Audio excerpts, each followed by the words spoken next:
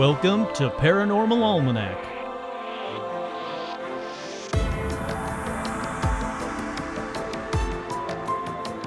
With your host, Kurt Sandvig.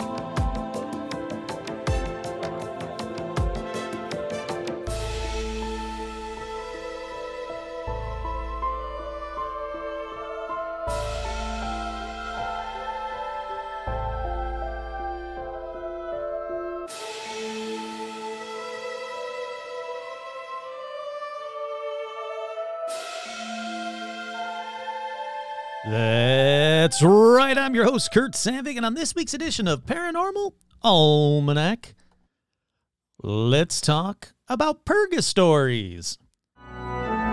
Purgastories, Purgastories, Purgastories. That's right, from me, the first ever para-influencer. That's right, I've coined the term, I'm making it my own. I am the first ever para-influencer.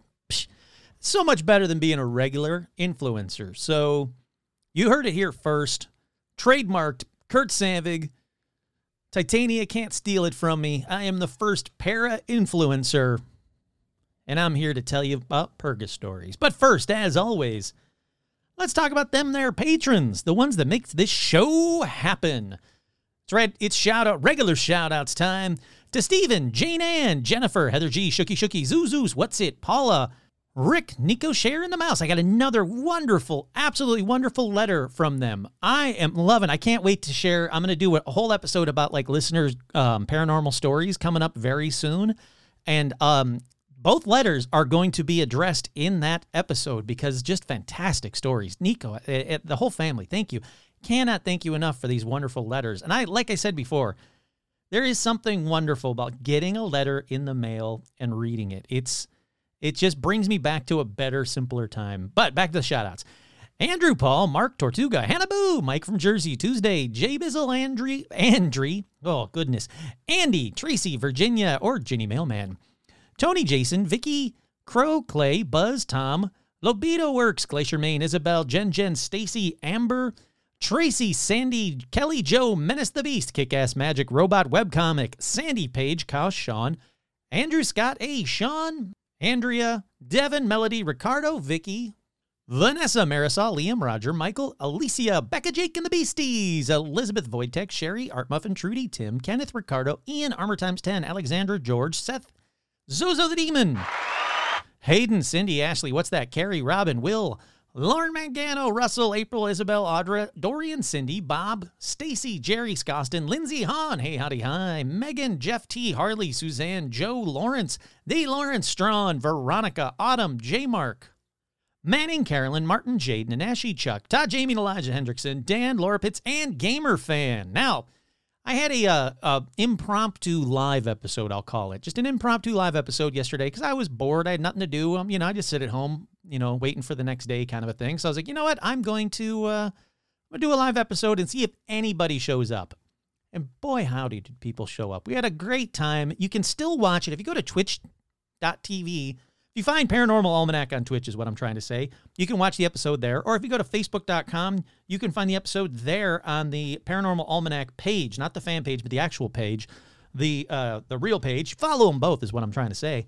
But you can watch the live episode replay of it there, and it's just a blast. It was just a, shits and giggles kind of, a spooks and tingles kind of an episode where talked about some of the stuff behind me, some of the stuff planned, some ideas for episodes, and then someone had a fantastic idea about doing a live, painting and drinking live episode, basically, where we all would get little canvases, and I'll give you guys like a month's notice. I'm giving you notice now. Buy some stuff. Go to like Michael's and your local Michael's and buy some art supplies, or Amazon if you have to. But buy some art supplies, buy a little canvas, and then some little, paintbrush and some paints. Just nothing fancy, nothing too expensive. And we're going to have like a paranormal Bob Ross style live episode where we all just get together and, paint happy little aliens or happy little big feet or whatever we want to paint, whatever we decide that night to paint, while we just drink and enjoy and have some fun. I'll throw the invite link on the live episode so people can actually pop in on live webcam and show off their paintings while I'm doing my horrifically bad painting. Now, I'll have to get another web camera set up. I have another web camera already, so I have to get it set up so I can have it like over the shoulder, like face down, so like, while I'm painting, you can see my horrific painting job, because I am not good. Not artistically talented in the painting at all, but it sounds like fun. I like the idea. I think it's going to be a blast. So like I said, plan it for about a month out, let's say. We'll give everybody a month to get together, get your painting supplies. If you can't make the live show, still, we'll figure out like a topic. We'll be like, everybody paint Bigfoot on a UFO. Like whatever the topic will be, that's not it. It might be, but it's not it officially. Whatever the topic we decide, as a group decide. And then if you can't make the live show while you're listening to an episode of Paranormal Almanac, paint up your happy little painting and then post it up on the Facebook fan page. I think it'd be a lot of fun. Sounds cool. It was a fun night is what I was trying to say. Last night's live show was just a fun night, showing off some of the cool spooky stuff that's behind me on the walls, where I got it, why I got it. The 19th century Freemason stuff, the skulls, the taxidermy bat, the Bigfoot footprint cast that I have, like just a lot of cool, weird stuff. And just having fun and chatting. And there was a couple of calls. I even had a couple of callers call in with paranormal stuff. So you got to listen to these live shows. There's something fun. Like I said, even if you can't make it live, listen to or play back the replay of it on either Facebook or on Twitch and just enjoy, because it's just everybody getting together and having a good old time, and I love them. But we have two special shout-outs that I didn't do yet, and I want to make sure I do them right now, and that's to Joe Teague and to Stitch. Alrighty, let's get right on into this episode. There's a lot to get to, and it's a different kind of episode, but hopefully you like it as well. So let's get right on into paranormal news, and let's get to this thing.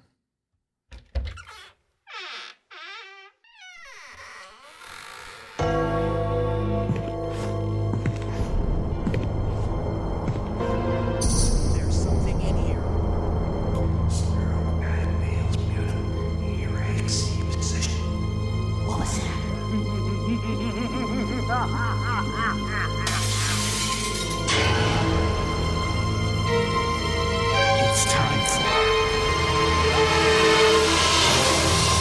Paranormal News. Love that. I love that intro. If you guys are musically inclined, you can send bumper music to paranormalalmanac@gmail.com, and I'll have it featured on the show, and I'll be telling people, like, for at least the first few episodes. I always give shout-outs to who sent in that amazing music, but love them. Absolutely love them. The first story in paranormal news, UFOs over San Antonio. Man records lights in the sky, but experts weigh in. With his cell phone pointed towards the sky, Dan Paul recorded something he couldn't explain twice. So, KENS5 posed to several experts what was happening in this video that happened on September 29th. So project manager Dan Paul recorded the clips on his iPhone 13 in the Terramont neighborhood where he builds homes. The residential area is located on the far northwest corner side of Bexar County along Babcock Road. It just kind of went across the sky, then it drifted a little further above that house, and then it went up and disappeared. It's hard to tell what the flying object in the video is, the story says, but it's not the first time he's seen something overhead. In October of 2018, while snapping a photo of a rainbow on his cell phone, he noticed a white oval-shaped glow appear above the multicolored arch in a cloudy part of the sky. Look, it's a white dot over a rainbow. I thought it could be a drone, but I have no idea. I thought the photo was kind of interesting. Alrighty, let's watch the video. As you know, I never play the videos until it's time. Introducing the Hyundai Evolve show. No free ads on Paranormal Almanac. While I'm waiting for this one, this episode of Paranormal Almanac is brought to you by violetsinmay.co.uk. It's amazing vintage-style retro clothing that is just absolutely incredible. But all right, let's get back to this. So I see the sky. I see a white dot in the sky that could literally be anything, from a plane to a bird to a balloon. There's a lot of birds in the sky, but are you going to zoom in? Come on, you got an iPhone 13. Zoom, man. There's 5 minutes of this? No, there's not going to be 5 minutes of this. I'm fast forwarding. still a white dot. Still a white dot. And remains a white dot 5 minutes into it. Okay, so Ken Jordan of MUFON said, initially you establish a theory, and then we try to back and prove that theory. With the photo I got, since it was a bright sunny day and there was a rainbow over his beautiful house, the first thing I thought was called a lens flare. That's what I think. I think it's actually the sun being reflected in the clouds through the rainbow. But he says, he moved on to the video. Without any enhancement, he believed the bright light could be a diamond-shaped craft. Really? It's a little white ball. We went in and did some analysis, blew them up, pixelated them, cleaned them up a bit, and it was pretty obvious to me that they were Mylar balloons. Hey, look at that. That's what I guessed it was. Just a white dot in the sky, some kind of balloon. So, yep, I agree. Not a UFO, so I don't want to waste any more of your time. Let's go on to the next story in paranormal news, and that story is 15 times the speed of sound.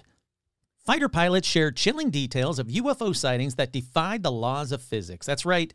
The latest documentary, based on the bizarre night of the UFOs about that Brazil incident in 1986, says that they were moving 15 times the speed of sound. The Brazilian Air Force scrambled its combat aircraft to intercept the objects. As per information released by Brazilian authorities, the fighter pilots dispatched to track these objects were mainly left disoriented by what they saw.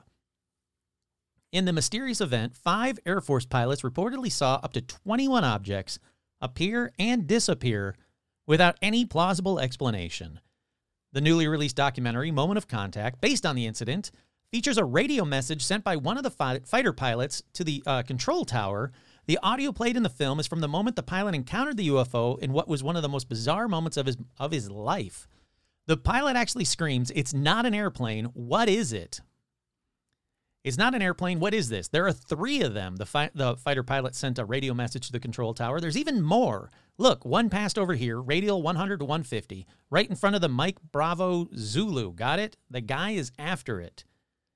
So you got to watch this documentary is basically the end result of that news article. But it is chilling to hear fighter pilots actually stunned and alarmed as to what they're seeing, because it's not drones, it's not balloons, it's not birds. Disclosure's happening at an alarming rate, and you're going to see more and more stories like this. Already up next in paranormal news, want to keep going on. Stormy Daniels. Oh, hi, Rum. Hello. You making an appearance on this episode? Hi, how are you? You're a good girl. Stormy Daniels says non-human thing with tentacles haunted her home. This may be the worst encounter. I doubt it's the worst encounter Stormy Daniels has ever had. Not going political. Stormy Daniels said a very dark, non-human thing with tentacles has actually haunted her former home. She said that the unknown entity would break items, affecting her health and mental health of her then boyfriend. Definitely one very, very dark, non-human thing with these tentacles, and that's what I caught on camera. And it shattered my ex's guitar. It just snapped in half one day, sitting on the stand. It did not like him at all. According to Stormy Daniels, the haunting started after she moved into her 200-year-old home in New Orleans in 2019. She described the object. She described the different entities on a podcast, saying, one is a woman who lost a child and blamed herself. And if I stood in a certain spot in the kitchen, I would just cry. And like a couple people would say, they felt like she was cutting, and a couple people said like they felt like she was cutting herself. She said the spirit was allegedly felt by a medium over Zoom. The house is partially furnished, and there's a very old mirror upstairs that I used to always feel like someone was watching me, but it was kind of a protective thing. And they're like, there's a woman that used to get made up in that mirror. She was a lady of the night, and she identifies with you because you're a sex worker, and she's very protective of any man who gets in that bed with you. The man who was living with me at the time, we started fighting. He got real mean. He would say horrible things to me for no reason. Then it escalated to him putting his hands on me, which has never happened when we lived together in our previous place, and then he was gone. I started having these headaches. My hair was falling out. I have pictures of me with like blood coming out of my ears. Then like stuff would, instead of something just moving or tapping, fly at me. You would feel the hostility of the house. It's creepy.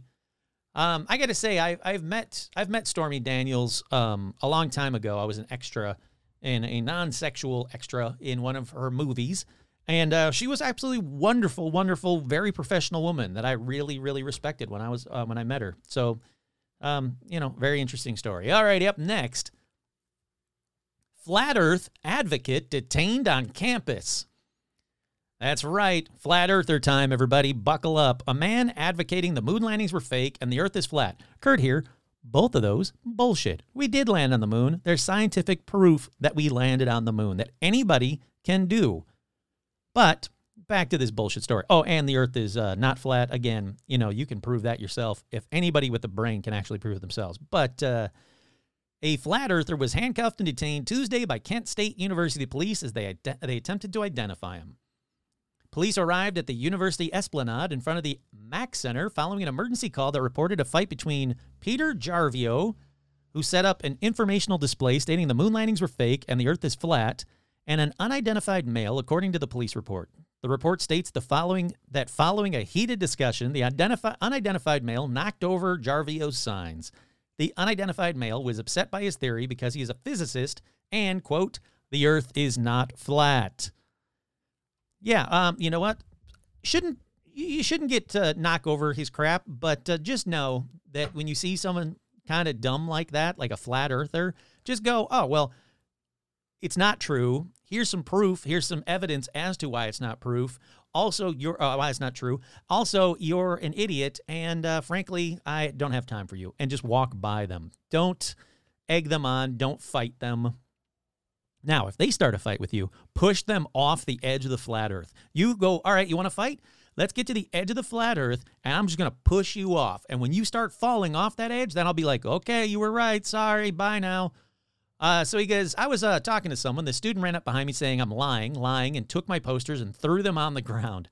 I was upset, and when I went and I grabbed his backpack or jacket, and he went to the ground. I straddled him, full guard, I think they call it in MMA, and I pulled his glasses off because I figured he needed his glasses. Okay, this is a fucking weird story. The two men were separated by police. An officer explained to the unidentified male that he could not throw a person's property to the ground because he did not agree with the message. Yeah, all right. You know what? The rest, it's a very, very long story. But ultimately, nothing changes. The flat earther was wrong and is dumb. The physicist, who is a physicist, and you should probably listen to physicists, science is real, was right and still shouldn't have, knocked over this guy's stuff. Okay, up next in paranormal news, 11 children found collapsed in school corridor after playing Ouija board games. All right, you kids didn't listen to my last episode? Like, I just did an episode about Ouija boards, and then you're kind of knocking this crap. Come on. Knock it off with the Ouija boarding. 11 children who took part in a Ouija board game have been found passed out in their school. They suffered violent vomiting, muscle spasms, which medics have said was due to food poisoning. The teachers at the Agricultural Technical Institute in Hato, Colombia, were shocked upon discovering the group of students had collapsed in a corridor. The children, aged between 13 and 17, were rushed to the Manuela Bertrand Hospital in the district of Socorro. The youngsters spent a day there getting treatment, but the mysterious cause of their illnesses had left staff baffled. It's alleged that the children were involved in a Ouija board game. And the mayor said the children were passed out at the time they were found. They were short of breath and thick drool was coming out of their mouths. It's not ruled out that it was the Ouija board that is part of the investigation. Others say they had consumed water from a container. Others that came from a pool had been given something to eat. After interviewing the children, it was concluded they drank water from the same glass. What the crap was in that glass? Holy crap. But again, be careful. Be careful when you Ouija board, who you Ouija board with, and what you drink during a Ouija board, apparently. Holy crap. Alrighty, last up in paranormal news. Not exactly paranormal, but I love this story, and it's my podcast, so I'm going to include it. New D.B. Cooper suspect revealed through lab analysis of Skyjacker's tie just in time for CooperCon. Let's see. Eric Eulis, the true crime investigator who organizes the annual CooperCon in Vancouver, believed for years that a man named Sheridan Peterson was the celebrated D.B. Cooper. He told the Oregonian that in 2019 he was 98% certain that Peterson was the pseudonymous criminal who inspired songs, countless books, and even feature film. Let's see. He abandoned the late Peterson as a suspect about a year ago when he couldn't find anyone in the former smoke jumper's long life who knew him to puff on cigarettes. The skyjacker who bought a $20 plane ticket, we already know that story. But he said he didn't give up on the Cooper case. On Friday at 10 a.m., less than a week before his annual D.B. Cooper convention, Euless will hold a press conference at Vancouver's Kingston Theatre to talk about a compelling new person of interest. He believes he may have solved the case. He said that he rededicated himself to his detective work, zeroing in on the new evidence from a 2017 scientific examination of the tie worn by D.B. Cooper. The lab analysis found a variety of metals on the tie, most notably a unique and rare titanium alloy that indicates was produced by one company, Crucible Steel, formerly Remcrew Titanium. So he contacted the company, tracked down the former employees still alive who worked there in the 60s and 70s, and traveled to Pittsburgh, where the steel plant was located. This led him to a man he now believes was probably D.B. Cooper, the late Vince Peterson. Yes, the same last name with the exception of one letter as his previous favorite suspect. Come on, Kurt. He says, I am satisfied that D.B. Cooper came from this company. And there is a photo of, not from the same time, but of the late Vince Peterson, who looks roughly D.B. Cooperish, but it's not hard to look D.B. Cooperish, you know. Give me glasses and you know, some time, and I can look like D.B. Cooper. Goes on to say that he dug into Vince Peterson's life and work, finding what could be connections to the skyjacking. He also searched the voluminous FBI case files that have been made public and found nothing about a Pittsburgh suspect. Although most names in the files have been redacted, suggesting that he's covering entirely new ground here. The motive for Peterson to hold a plane full of hostages. In 1971, the steel industry was beset by labor strife and an economic upheaval, with some 47,000 steel workers in western Pennsylvania alone being laid off. He died in 2002 at the age of 83. That's about it. But a very cool story. A new suspect in the D.B. Cooper story. That story that just never dies. That and Amelia Earhart, you know. Although Amelia Earhart, they obviously landed on Nicomaroro, and it's going to be proven one day. But I've said it many times. I'll say it again. It's Nicomaroro, and it's going to be proven. Alrighty, let's move on to what we got. Merch? Sure, why not? tpublic.com/stores/paranormal-almanac. Once again, this episode is brought to you by violetsinmay.co.uk. Hold on one second. I wanted to do this last episode, and I didn't do it. violetsinmay.co.uk. Okay, so it says it's going to be opening soon. I was hoping it would be opened already, but the store is coming very, very soon. When it does, I will let you know. But you can also go to the Instagram for Violets in May if you kind of want to get an idea of what they do. And boy, trust me, they do a lot. They do 1950 reproductions and reinventions for modern pinups. They ship worldwide. Their Etsy store is Violets in May 1945. So if you go to Etsy, you can go to Violets in May 1945. Tell them you heard it here, like on Paranormal Almanac. Doesn't give you a discount or anything, but tell them you heard it on Paranormal Almanac so they know where you're hearing from them or where you heard about them from. But you'll see absolutely beautiful, beautiful dresses and outfits, including holiday outfits that are just fantastic. But wow, shoes, jumpers, you name it. I mean, there is a ton of absolutely amazing work. So if you like 1950s style, and frankly, why wouldn't you? That is back with a passion. I've worn Hawaiian shirts for years, and they're becoming like very hard to find because everybody's wearing them. But get ahead of the curve here, especially, you know, the women. Get ahead of the curve and look at these absolutely beautiful dresses that you can get from an absolutely wonderful person. Like I said, I've known her for a long time. She's absolutely wonderful. So this episode brought to you by Violets in May. You can go to etsy.com/violetsinmay1945. All righty, let's take a quick break. We'll be right back with more Paranormal Almanac.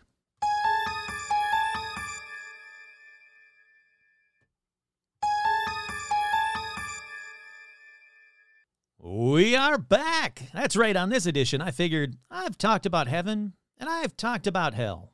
or at least things that come from hell, like demons and that 1877 Cars for Kids song, but I haven't talked about purgatory. And there was a reason why. There really was. It's because I didn't really know what exactly purgatory was, how you got to purgatory, why people went to purgatory, how you got out of purgatory. So I figured I wanted to do some purgatory stories, or purgastories, as I like to call them. Remember at the beginning, that purgastories? Yep. Purgatory stories from the first ever para-influencer, me. Now, I will say, trying to find good stories for this edition was difficult, with a capital D. To give you an idea, I started this outline in November of 2021.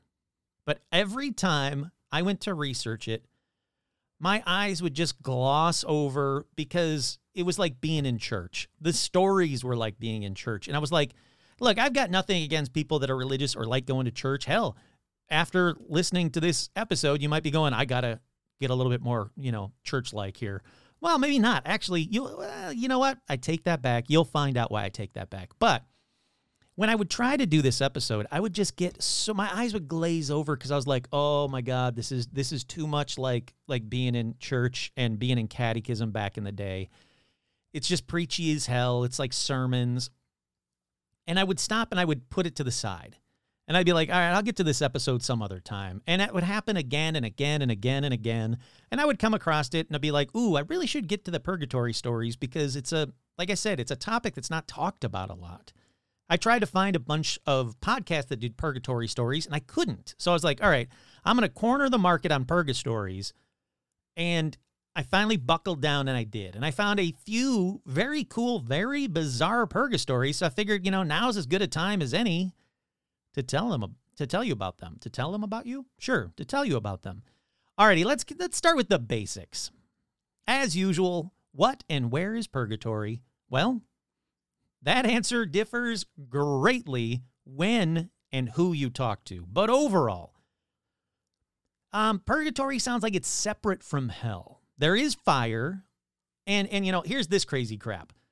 Purgatory appeared perhaps only between 1160 and 1180. Before that, you got your heaven, you got your hell, and no middle ground. At that time, it was giving rise to the idea of purgatory as a place, what this guy Jacques Le Goff called the birth of purgatory. So it didn't even really begin until about 1100. Now, the Catholic Church holds that all who die in God's grace and friendship but still imperfectly purified, undergo a process of purification in purgatory. Friends with God doesn't get you into heaven? I'm calling bullshit on that one. But according to that same guy, Jacques Le Goff, the conception of purgatory as a physical place came into existence in Western Europe towards the end of the 12th century. And he says that the concept involves the idea of a purgatorial fire, which he suggests is expiatory and purifying, not punitive like hellfire. Oh, good. It's purifying fire that you'll soon be in as soon as you die, not punitive fire. Sure, it still burns and hurts and sucks, but just know that you're purifying in this fire. You're like slow roasting. They're smoking you, if you will, in this fire. And soon you'll be up in heaven. So about that, white light in the room filled with your loved ones, can I skip purgatory and go straight into that?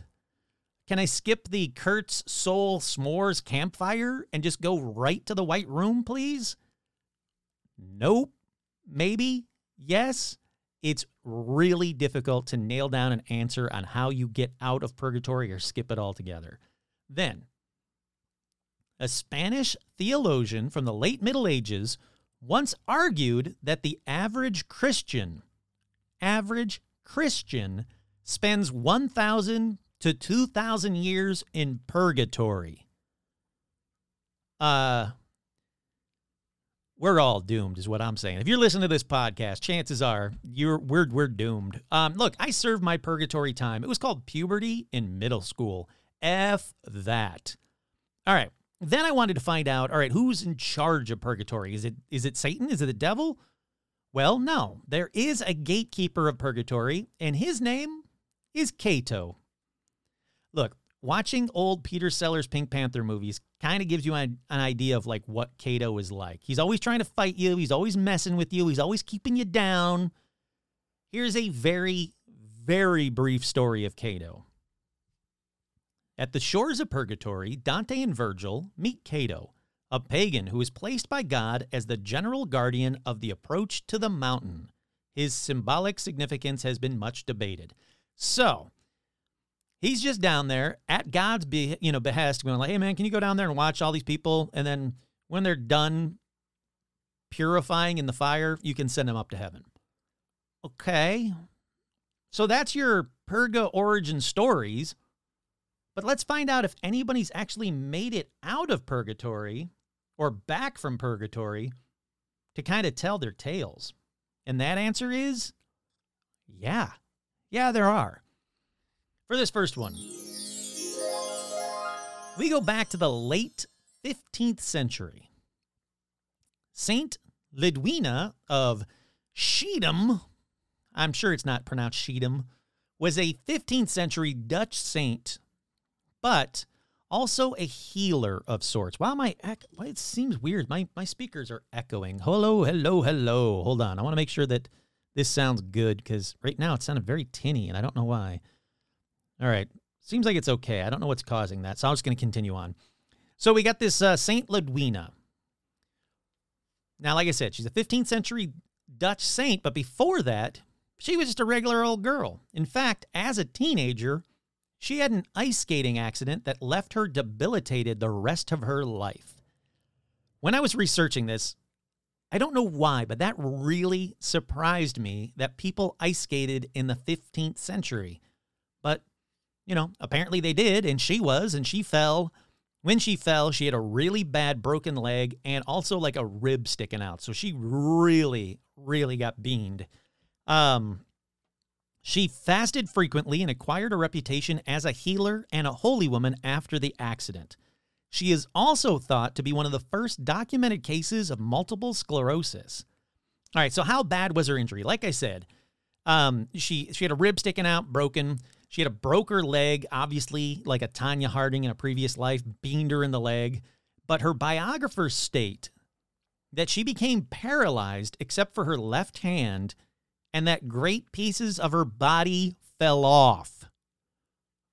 Gross stuff coming at you in 3, 2, 1. Whoa, I got a weird alarm as soon as that. All right, that's kind of funny. That was my phone had an alarm as soon as I got to the gross stuff. So, great pieces of her body fell off.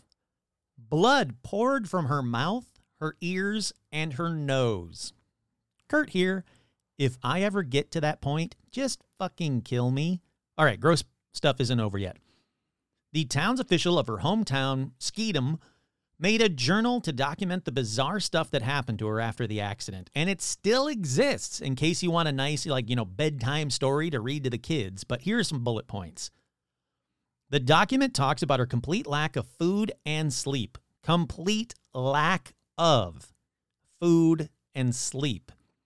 It says, at first she ate a little piece of apple, then a bit of a date, and watered wine. And then for some damn reason, she was given river water contaminated with salts from the tides. Yeah, her life isn't bad enough. Let's do that to her. It also goes into detail about how Lidwina shed skin, bones, parts of her intestines, which, by the way, her parents kept in a vase and which was written, quote, gave off a sweet odor. But word got out about her sweet-smelling intestines, and so many people wanted to see and smell them because, as we know, people back in the olden days had nothing fucking better to do with their entire lives, and when weird shit happened, they just came in droves. So they went, what's that? That little girl that got paralyzed ice skating? She's sloughing off body parts and her intestines smell like sweet stuff? Oh, I gotta smell me some sweet-smelling intestines. Nope. Too many people showed up, so Lidwina had her mother bury them. I'm still not done with the gross. While the soldiers of Philip of Burgundy were occupying Skedum, a guard was sent over to test her fast. They heard about all these incredible tales about this woman, this girl that never slept, that never ate, and was just sloughing off body parts. And they went, well, I got to see this. They went over there and they said the tales of her fasting and no sleeping were authentic. Then, truly horrific time. If this wasn't gross enough, truly horrific time, the guards then all sexually assaulted her, raped her, basically, leaving her bruised and battered. But it was also determined that the fucking priest that was there to watch over her had already impregnated her. Thankfully, she did not have that baby. Okay, we're done with the gross stuff. Enough with the gross stuff. So, little old Lyd, dealing with all of that, the book about her says that she was also a miraculous healer. And just like Jesus, she somehow provided food and nourishment to the poor and hungry that everybody that witnessed it said miraculously multiplied or lasted longer than was expected and fed them all. All right. While she's out healing people, well, not out, she's obviously lying there coughing up blood, healing people. She said she was visited by an angel and a man that was in purgatory. She said that he was a sinful man and that the angel told her, well, I'm going to paraphrase here. The angel said, yo, Lyd, this total dickbag of a sinner is suffering in purgatory and needs your help. So Lyd, as I like to call her, said, hold on a second. I'm lying here paralyzed, coughing up blood, and my mom is smelling my sloughed off intestines. What's this about suffering? Oh, I can totally help him. All right, let's get back to what the book said. The book says, he is here, said her angel, and he suffers much. Would you be willing to endure some pain in order to diminish this? Certainly, she said. I'm ready to suffer anything to assist him. What? So an angel shows up to a girl lying there, paralyzed, coughing up blood, being sexually brutalized by other people, sloughing off body parts, and was like, hey, you want to help out this other guy who was kind of a dickbag? Can you suffer so he doesn't have to? But she says, sure, why not? My life isn't bad enough. And instantly, her angel conducted her into a place of frightful torture. She said, is this then hell? And the angel was like, no, but this is part of purgatory this part of purgatory is bordering upon hell. I'm just going to ask now, why the fuck couldn't the angel just help him? Just go in, get him, and help him. Why bring down this poor girl? It's just, you know what? Most of these old-timey stories, they're just bad on both levels, on all levels. Alrighty, so she said that she was converted by her prayer and exhortation and was able to make a good confession, but he soon died. He died soon after, unable to do much penance. After some time, she asked her guardian angel if he was still in purgatory, and she had this vision. So basically, she was like making some prayers, kind of through visits and whatnot. She found out why he was down there because he wasn't very good, and he wasn't able to do much penance, so he's stuck there. And so she said that she asked the angel, hey, is he still in purgatory? And then she had this vision. Looking around on all sides, she saw what resembled an immense prison, surrounded with walls of prodigious height, the blackness of which, together with the monstrous stones, inspired her with horror. Approaching his dismal enclosure, she heard a confused noise of lamenting voices, cries of fury, chains, instruments of torture, violent blows which the executioner discharged upon their victims. Oh, I'm so glad this isn't hell. Where's this purifying fire, not this insane Hellraiser-like torture?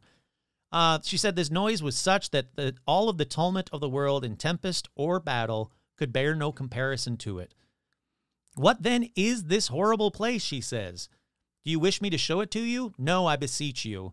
She said, the noise which I hear is so frightful that I can no longer bear it. How then could I endure the sights of these horrors? So she keeps on going. The angel's seated on the curb of a wall, of a well. And she says, who is that angel? And her angel's like, oh, that's the angel guardian of the sinner in whose lot you're interested. His soul is in the well, where it has a special purgatory. So there's even a more special purgatory. All right. From here, the story gets really long. So I'm going to really kind of like jump to the good stuff. Basically, the angel shows her purgatory. Maid feel it, and then after a few days, the angel returns saying, you did it! Yay! He's free from purgatory and is ascending to heaven. Oh, what's that? Sorry, can't understand you because you're coughing up blood. Gotta go, bye! Boom. The moral of that story is, never ice skate. How fucked up is that? So, a lot of these stories you're going to hear, not a lot of these, a few of these stories that you're going to hear, there's only a few of them, don't worry. Few of these stories you're going to hear is about the same kind of stuff. Hey, there's this dude that's trapped in purgatory, and he's suffering. So I want to make you suffer. And then if you do penance or do mass or you get everybody you can to pray, or you pay them to pray, we'll let them out of purgatory.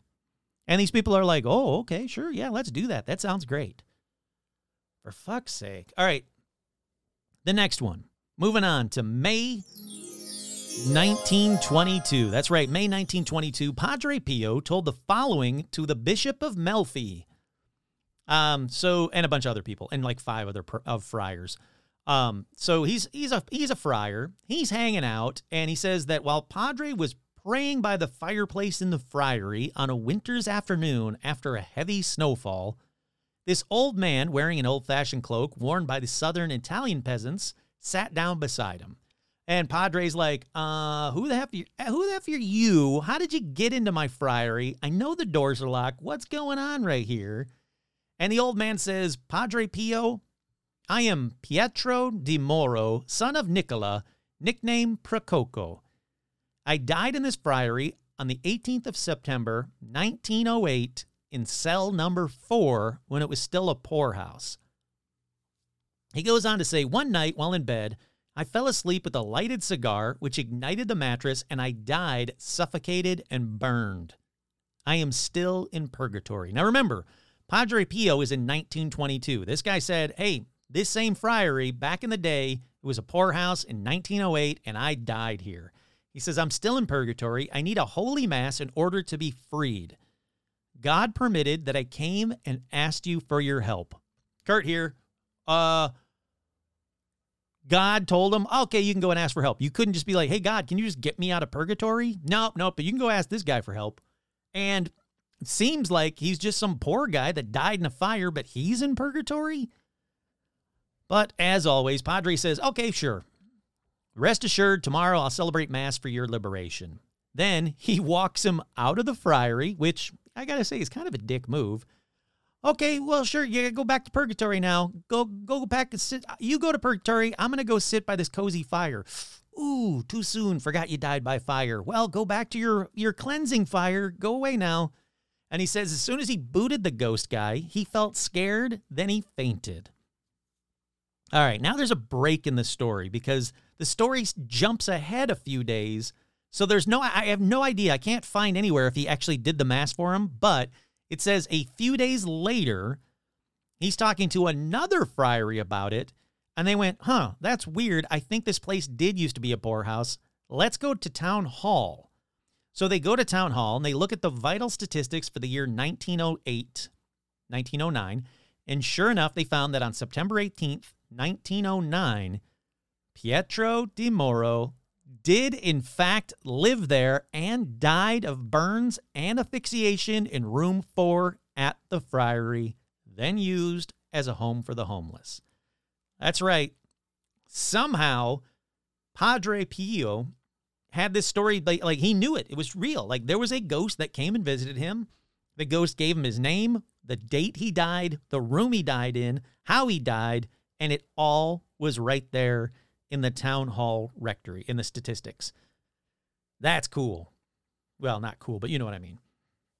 All right, so then he goes on to tell the other friar that it's not the first time that it's happened to the Padre. So Padre's like, you know what?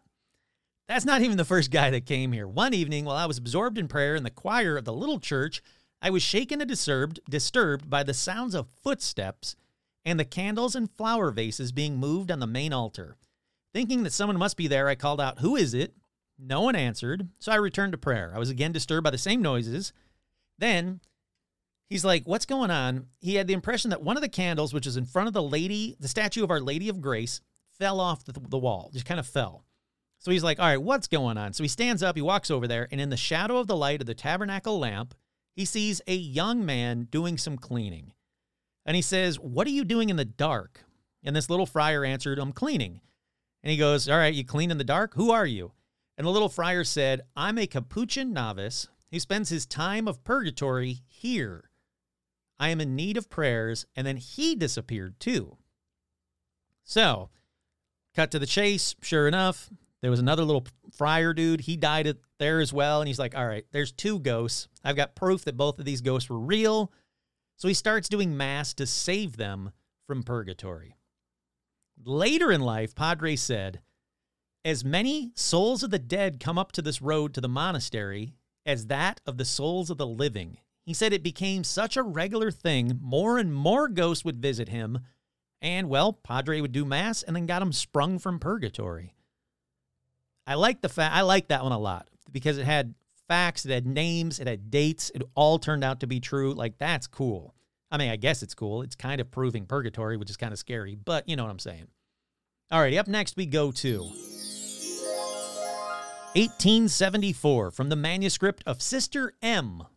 Now, unfortunately, this one doesn't have names because a lot of the manuscripts of the nuns, the names were redacted to keep them safe or, like to unname them or whatever stupid reason. But basically, a nun from France that had died on February 22nd, 1871, so 3 years prior, at the age of 36, started visiting Sister M in November of 1873. Sister M said that she began appearing from purgatory and what this nun writes up is straight up like Hellraiser shit. So just imagine Pinhead saying this next bit. "I can tell you about the different degrees of purgatory because I have passed through them. In the great purgatory, there are several stages, and the lowest and most painful, it's like a temporary hell." Okay, enough with the Hellraiser voice. I just had to do it for a second there. And there are sinners that have committed terrible crimes during life and whose death surprised them in that state. It was almost a miracle that they were saved, and often by the prayers of holy parents or other pious persons. Sometimes they did not have time to confess their sins, and the world thought them lost. But God, whose mercy is infinite, gave them at the moment of death the contrition necessary for their salvation on account of one or more good actions which they performed during life. For such souls, purgatory is terrible.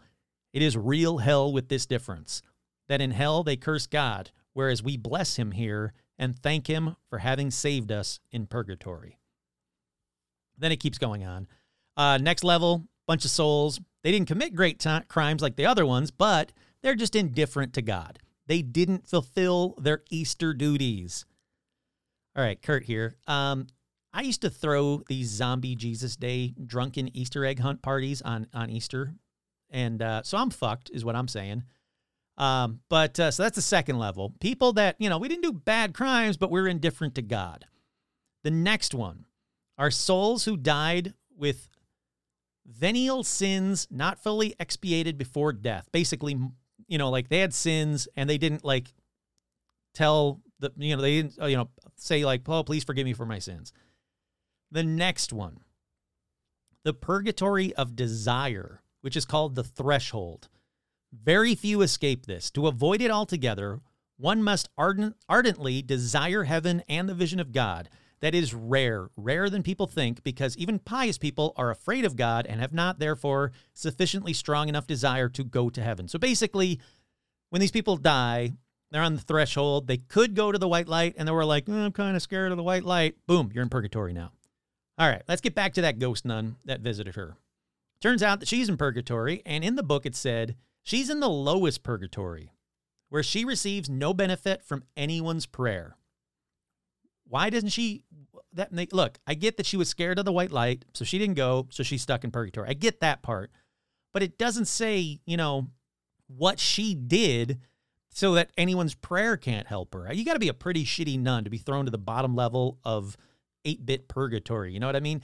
In my mind, I think of purgatory like this. I think of it like Donkey Kong. And you got to fight your way up level after level. And just when you think you're getting out of purgatory, a giant ape grabs your heaven and goes up to another level. But that's just mine. You know, you choose whatever, you know, heaven, you know, your heaven is in another castle, whatever video game reference that you think that you can, you know, attach to purgatory to help you kind of, you know, visualize it. It's on you. I can't control everything. But here's another purgatory. So that's it. That we don't know, like, why that nun, she couldn't be saved, basically. That's the end of that story. They tried to do mass. They don't think it actually helped her because she never told them it did. So for this last one, oh, and actually not the last one, this next one, we go to October 13th, 1849. At the age of 52, in the parish of Ardoy in Flanders, Hidely ho, Purgatinos. I don't know where the hell Flanders is, but that's what it says. In the parish of Ardoy in Flanders, a woman named Eugenie van der Kerkhove. Kerkhove? Sure, why not? She's dead. Doesn't matter. She's in purgatory. No, she's not. She's fine. Whose husband, John Wybo, was a farmer. Okay, so you got this woman, Eugenie. You got her husband, John. So now, everybody that knew Eugenie said she was a pious and charitable woman who generously gave to charity and proportionate to her means. She lived a great, very religious life. Okay, I get it. She's better than me. Well, she had a servant named Barbara.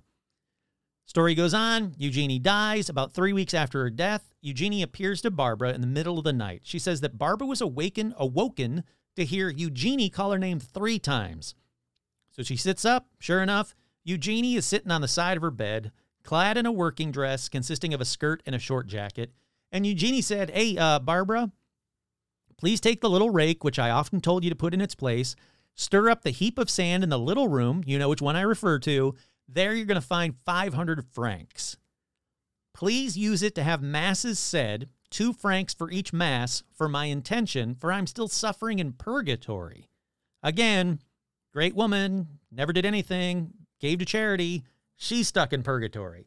So Barb goes right back to sleep, which is odd to me, because if a ghost wakes me up saying, "Hey, Kurt, there's 500 francs under some dirt, I'm burning in purgatory," I don't think I would go back to bed, but I wouldn't go like, "Oh, okay, well, I'm going to go back to sleep now. See you in the morning." So Barb wakes up to find the loot. Sure enough, it's right there, and goes, maybe I shouldn't do what the ghost said. And she goes to talk to her priest, and the priest goes, you can't just spend the money on mass without the husband's approval because, you know, man of the house, old-timey bullshit. So, surprising to me anyway, the husband goes, "Oh, yeah, sure, well, let's do that. You know, I like Eugenie, let's do this." And they give 2 francs to each mass until it's gone. It takes 2 months. So 2 months after the first visit, Barbara's visited again. This time, she said, her chamber was illuminated with bright light. Her mistress appeared before her with a radiant smile, beautiful and fresh in appearance as in the days of her youth, and was dressed in a robe of dazzling whiteness. "Barbara," she said in a clear voice, "I thank you. I am now delivered from the place of purification." Saying these words, she disappeared, and the chamber became as dark as before. All right, I guess it's a dumb question, but I'm going to ask it anyway. Couldn't you have just said, "Hey, do one big mass, here's 500 francs, instead of doing it 2 francs at a time until it's all gone, and you have to spend 2 more months in purgatory." But, you know, whatever. I don't make the rules. That's Cato. Got to ask Cato. All righty, up next. I'm going to cruise through this next one. This next one is from the diary of another Eugenie. I just noticed that. It's Eugenie, that's weird, Eugenie van der Leyen from 1923. All right, June 11th, 1923. Awakening a long grayish form over me, completely nebulous. I can't say whether it's a man or woman, but unsympathetic. I'm frightened. June 14th. The phantom was already in my room when I wanted to go to sleep. Then I said my evening prayer aloud, during which it became very near to me. If I hadn't seen it for its arms, I would rather think I was seeing a walking tree trunk. It stayed perhaps 20 minutes, then came back at 4 o'clock.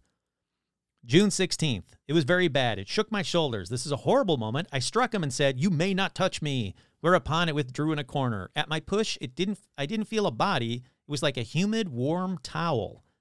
A humid, warm towel. I believed I couldn't stand much terror any longer. June 18th.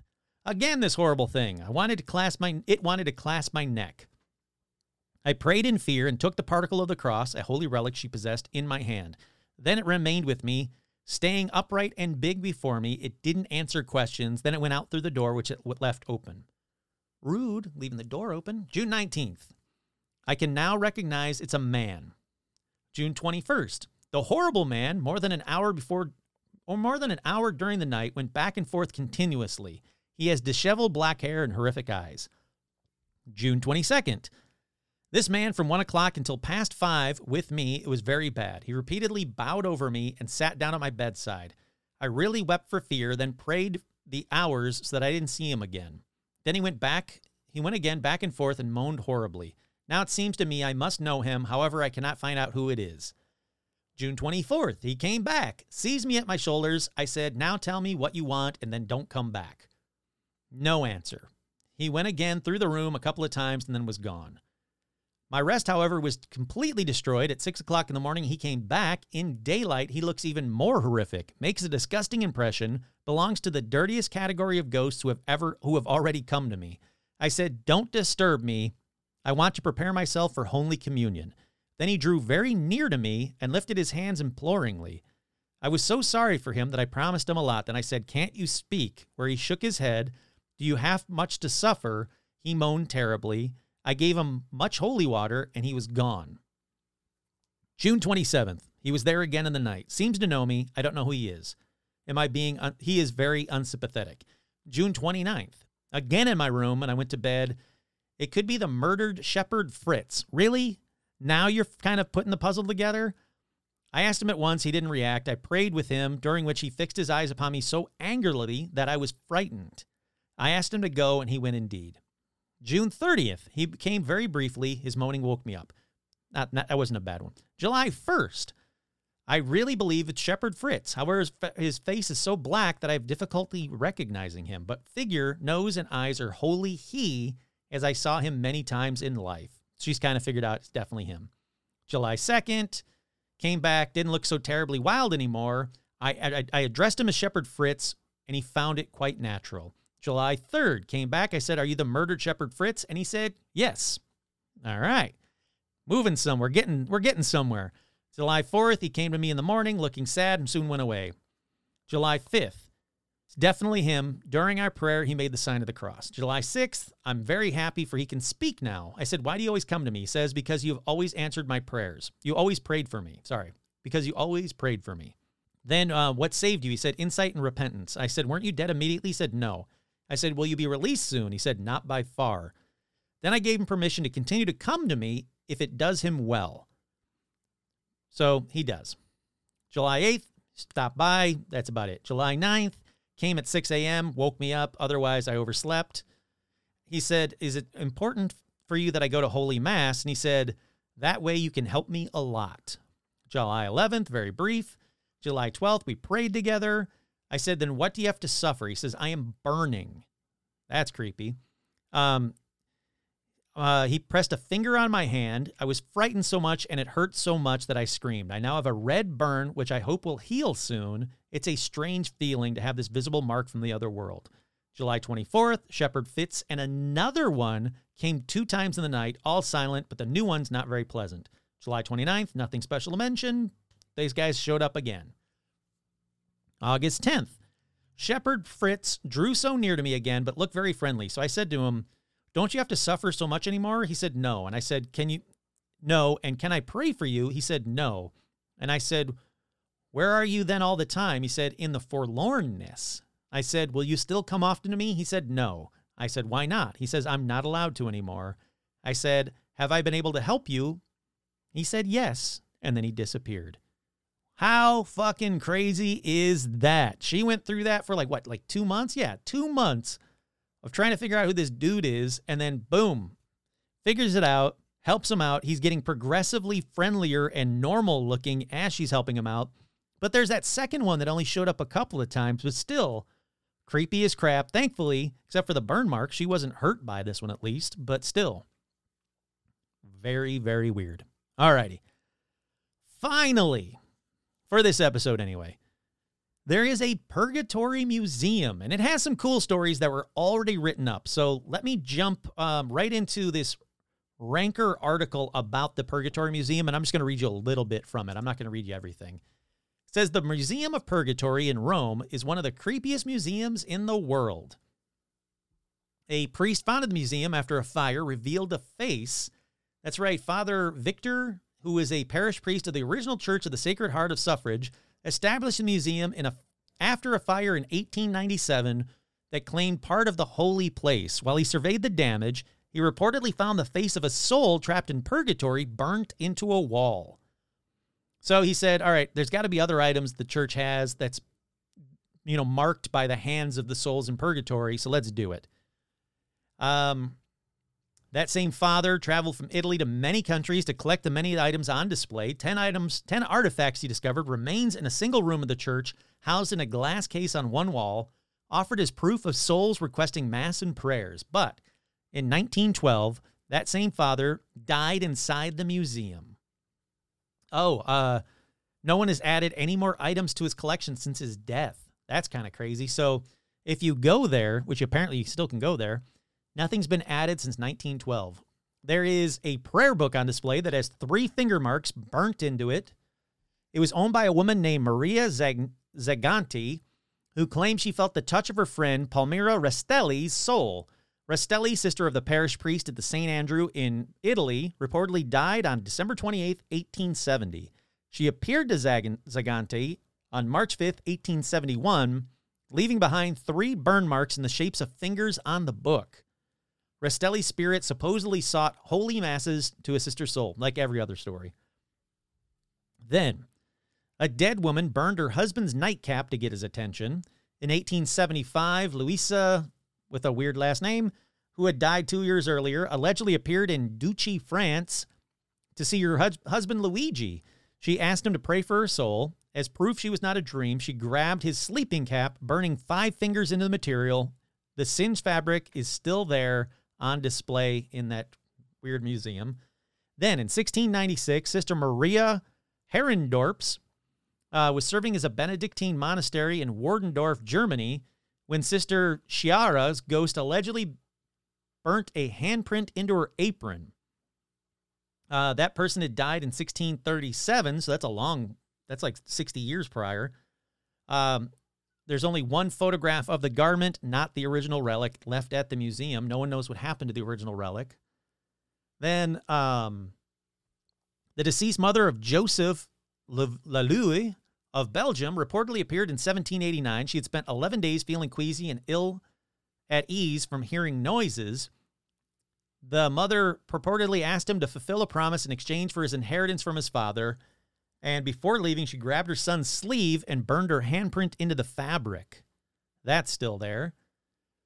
Then there's a pillowcase from 1894, Sister Maria of St. Luigi Gonzaga in Italy. She died on June 5th, 1894, then appeared to a fellow nun that same evening. She said she was in purgatory as punishment for interfering with God's will during her illness. Sister Mary requested prayers for her soul, leaving a singed fingerprint on Sister Margarita's pillowcase. Then finally, on All Souls Day in 1731, the apparition of former abbot Father Panzini appeared to Mother Isabella Fornori, head of an order of nuns known as the Poor Clares in Todi, Italy.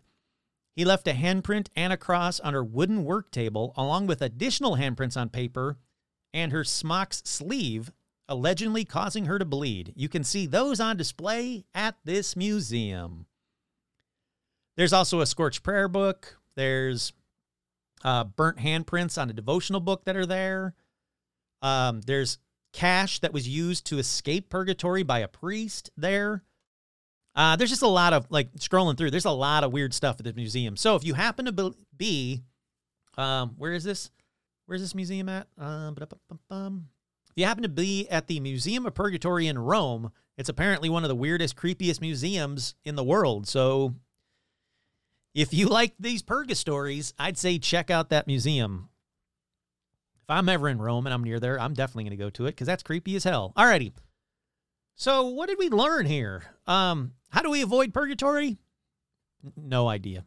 I got nothing. I guess I have absolutely no tips, no tricks. There's this purgatory is not a how-to on how to avoid purgatories, but I just don't know.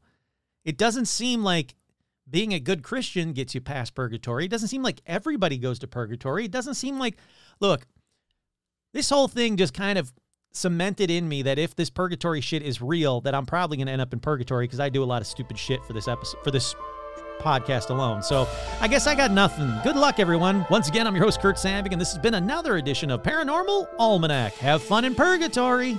Also, if I die, can you guys just like pay someone to do one mass and then get me the hell out in one day? That's all I ask. Zero Sigurd.